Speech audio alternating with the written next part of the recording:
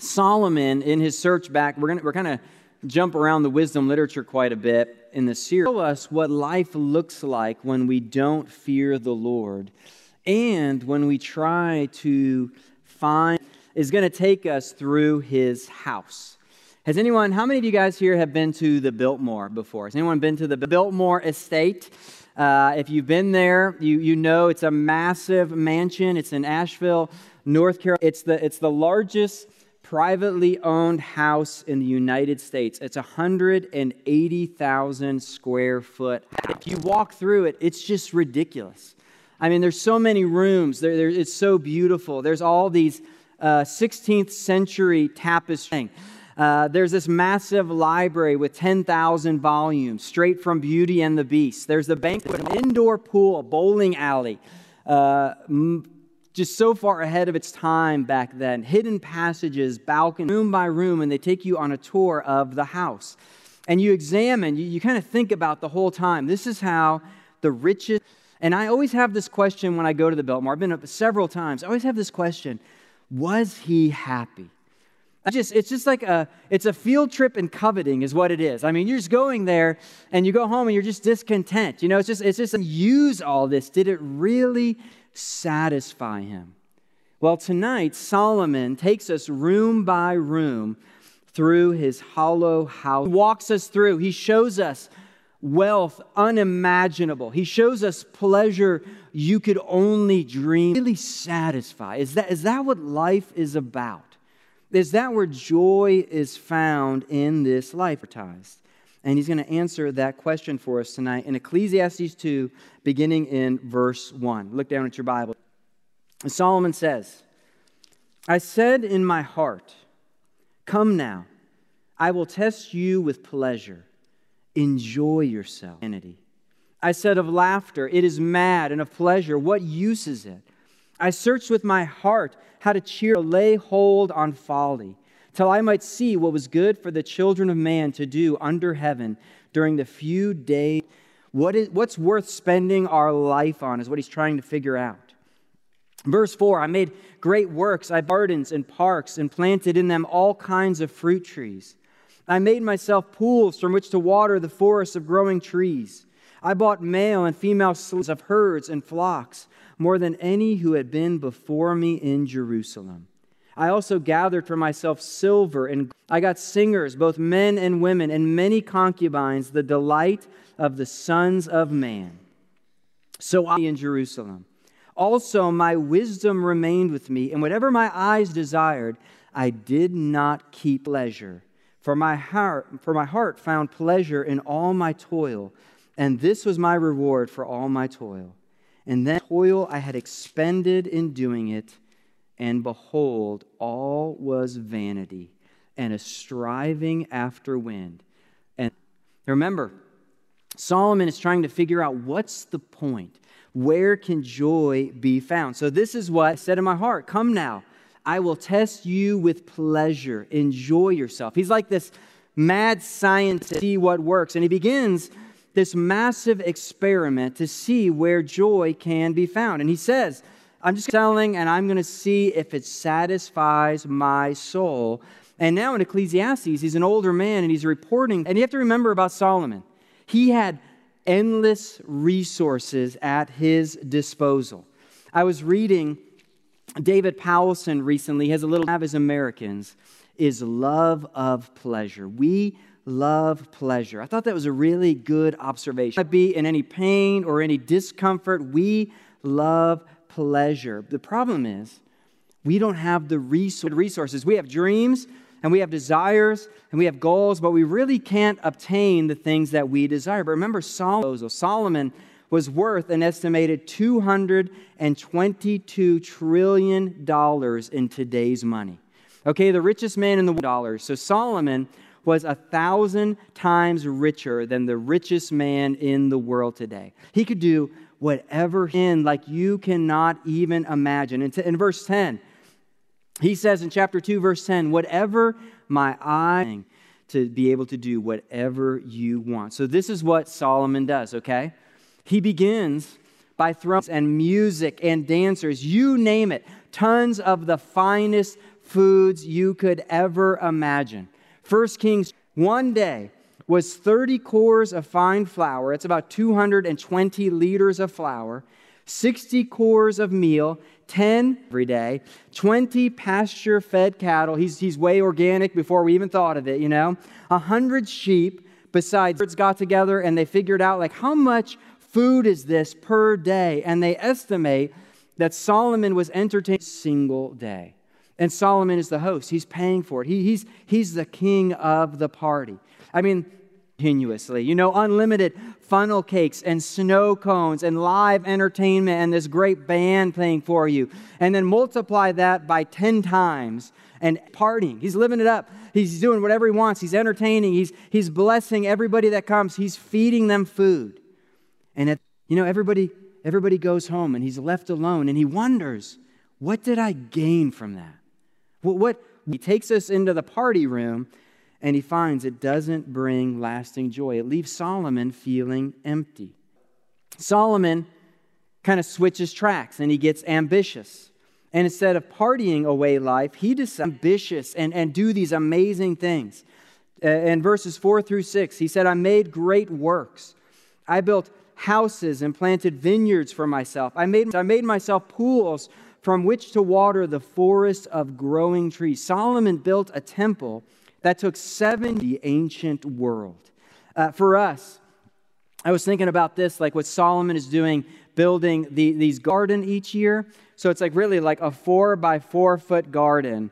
And we'd like to do some tomato plants and ourselves when we like get a tomato off the plant. Like it gets weeds. We can't keep up with it.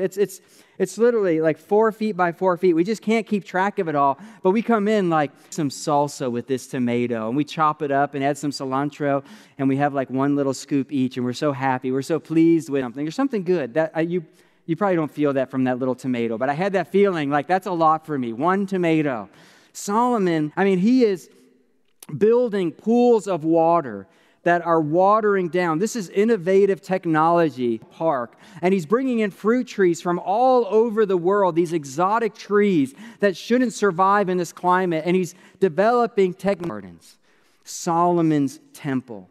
And he did all this. It took him years and years and years. He spent his life, and he stood back. I just imagine Solomon stands back, and he's standing at the temple. It's a wonder of the hard he worked. And guess what he said about it? It was meaningless. Remember, he's on a search for what didn't satisfy him. It didn't bring the lasting joy. He realized, this is all going to be gone. It's temporary. And so Solomon keeps going. Verse 7 and 8. He has all these great possessions of herds and flocks, more silver and gold, the treasure of kings and provinces. Whole nations, what they have in wealth and gold. He built great things, and then he got for himself anything he wanted, and he just kept amassing more and more. Uncle Scrooge McDuck, you remember him? He would swim in like piles of gold. He would take his robe off and just swim in gold. That Solomon temple was gold wallpaper made from pure gold. He covered his furniture in gold. Anything he wanted, he got. Just think, I don't know if you started getting the Christmas catalogs yet, but did you ever do that as a little kid where you get the Christmas catalogs and you start circling every stuff? But I remember just like looking at whole pages and just like, yeah, I'll take that page right there, like everything on that page, presents. I was like, I just want to give you a lot of options. If you decide to get them all, so be it, like whatever you desire to do. A couple weeks later, or after you beat the game, or after your bike breaks, or it doesn't last long. I remember when I was a little kid about it. It was this used bike. It was a red bike with red tires. I don't know who would do that nowadays. Like a clown bike. But I was so happy about this bike. It was like, I'm going to be able to ride anywhere I want. Stolen the next day. I left it out, and the bike got stolen, and it was my Solomon moment. I just went, nothing in this world lasts. He gets everything he wants. Anything you could imagine. He could just buy. He can get whatever. He wants the Tesla. He could buy 100 Teslas. Island in the Bahamas all to himself. He could buy a cruise ship and sail around the world. Whatever he wanted, he could buy. And this is what he will not be satisfied with money, nor he who loves wealth with his income. This also, sometimes it's helpful to hear from people who've gone before you to see if you want to go down that path. That's why Solomon's writing this. He's writing this to make what you get in life, no matter how many possessions, how many cars, houses, anything you want, whatever you get, he's telling you it's meaningless. It's not worth spending your life to acquire a wealth that you leave. Did Solomon amass these treasures? But he amassed people as well. Solomon had 7, calls it here, the delights of the sons of man. Really, they were trophy wives. I mean, they were just kind of possessions to him, just showing his status of all these. Solomon wanted to know. He got whatever he wanted, and yet it didn't satisfy. He tried everything. He tried it bigger and better. That's his goal. He's testing the world to see if there is real joy. Is there real, lasting joy in possession? And this is what he says in verse 11. Then I considered all that my hands had done, and that all was vanity and a striving after wind, and there was nothing to be gained under the sun. I mean, it just didn't deliver all the different avenues. He tried to find purpose in life, and he's discovering none of them truly set in the same place he started. And Solomon has done us a great service because he chased after all, got them. And he's telling us it's not worth it. Didn't satisfy. And Christianity is all about not doing those things. That's not really the point of Ecclesiastes at all. And as we read through the Bible, we discover there is a real, lasting, permanent joy that we can discover. In truth, Ecclesiastes teaches us that we all want to be happy. We all want happiness. We want purpose in life. We want to feel like our life is worth and seek happiness. This is without exception. He was seeking happiness. You're seeking after happiness. That's not it. That's not the end. That's not where happiness is found. And then he ends in Ecclesiastes 12:13 by telling us the end of the and keep his commandments, for this is the whole duty of man. See, Solomon had been doing all these things without any thinking about God. He wasn't doing these things for God. He wasn't finding his joy in God. Can fill it except for God. You can search your whole life. You can try all these different avenues. You can go down every pursuit and chase them, satisfy and fill that void in your soul if you don't know God. But Jesus Christ, what you discover is once that God-shaped void is filled in our soul, once we know God, all of a sudden there's joy where he says, I found the best thing for us to do is work hard, enjoy your work, enjoy each day. It's a gift from God. But to do that, Jesus said this, speaking of himself. Jesus said, one greater than through the Bible, Jesus was the true King of Israel. Yet Jesus didn't have the walls lined with gold. He didn't live in a mansion. He didn't entertain 15,000 with parties. He had all these things because he prayed and God multiplied the loaves and the fish. Jesus didn't have great wealth. He didn't build great temples. He never even had to find. He was the true King of Israel. He fed the hungry. He healed the sick and the blind and the lame. He taught forgive sins, and he made a way for them to be forgiven of their sins by dying on the cross for us. We find wisdom from God comes from knowing Jesus Christ. There's only one way through the gospel of Jesus Christ. It's what your soul is looking for. That's what you crave. You want to be happy. We talked about this at the last Brenner. We talked about just how everybody is seeking for joy. We want that, and we're looking for, where do I fit?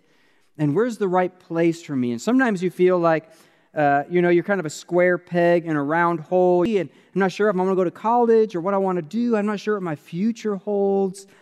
And we're searching for this for joy in the gospel of Jesus Christ. It means whatever comes your way the rest of life, you will be happy because you are God through Jesus Christ. The gospel says that you can be forgiven all your sins, all your failures, because Christ died for them. You can know him and worship him and know why he created you for his glory. Jesus made a way because of the God for people to like you or to make something great of yourself, because God accepts you in Jesus Christ. Because of based on how much you have or what you accomplish or the things you do, but based on what Christ has done. Matthew 13:44.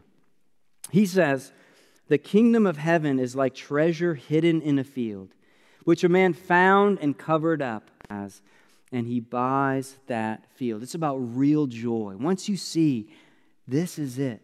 Jesus Christ is. Solomon was wise. He would have gotten rid of everything just to know Jesus Christ. And in the freedom and forgiveness that are found in the gospel of Jesus Christ. You don't have to earn it. You don't have to qualify. You don't have to perform. You turn from your sins and you put your faith in Jesus Christ. That joy that you've been longing for, it comes by the whole. Do that right now. You can put your faith in Jesus Christ. If you've been pursuing other avenues of joy, you can turn from those and you can say, I want to know that you would do that. And then we're going to have a time of discussion talking about some of these things from Ecclesiastes, some of these other for you, and then we'll dive into our time of discussion. So, Father, I do pray for all these students here tonight and from your word. They would see all these different avenues do not bring the lasting joy, Father, that you would satisfy them tonight in your love, in your goodness, in your grace that you've given us in Jesus Christ. I pray.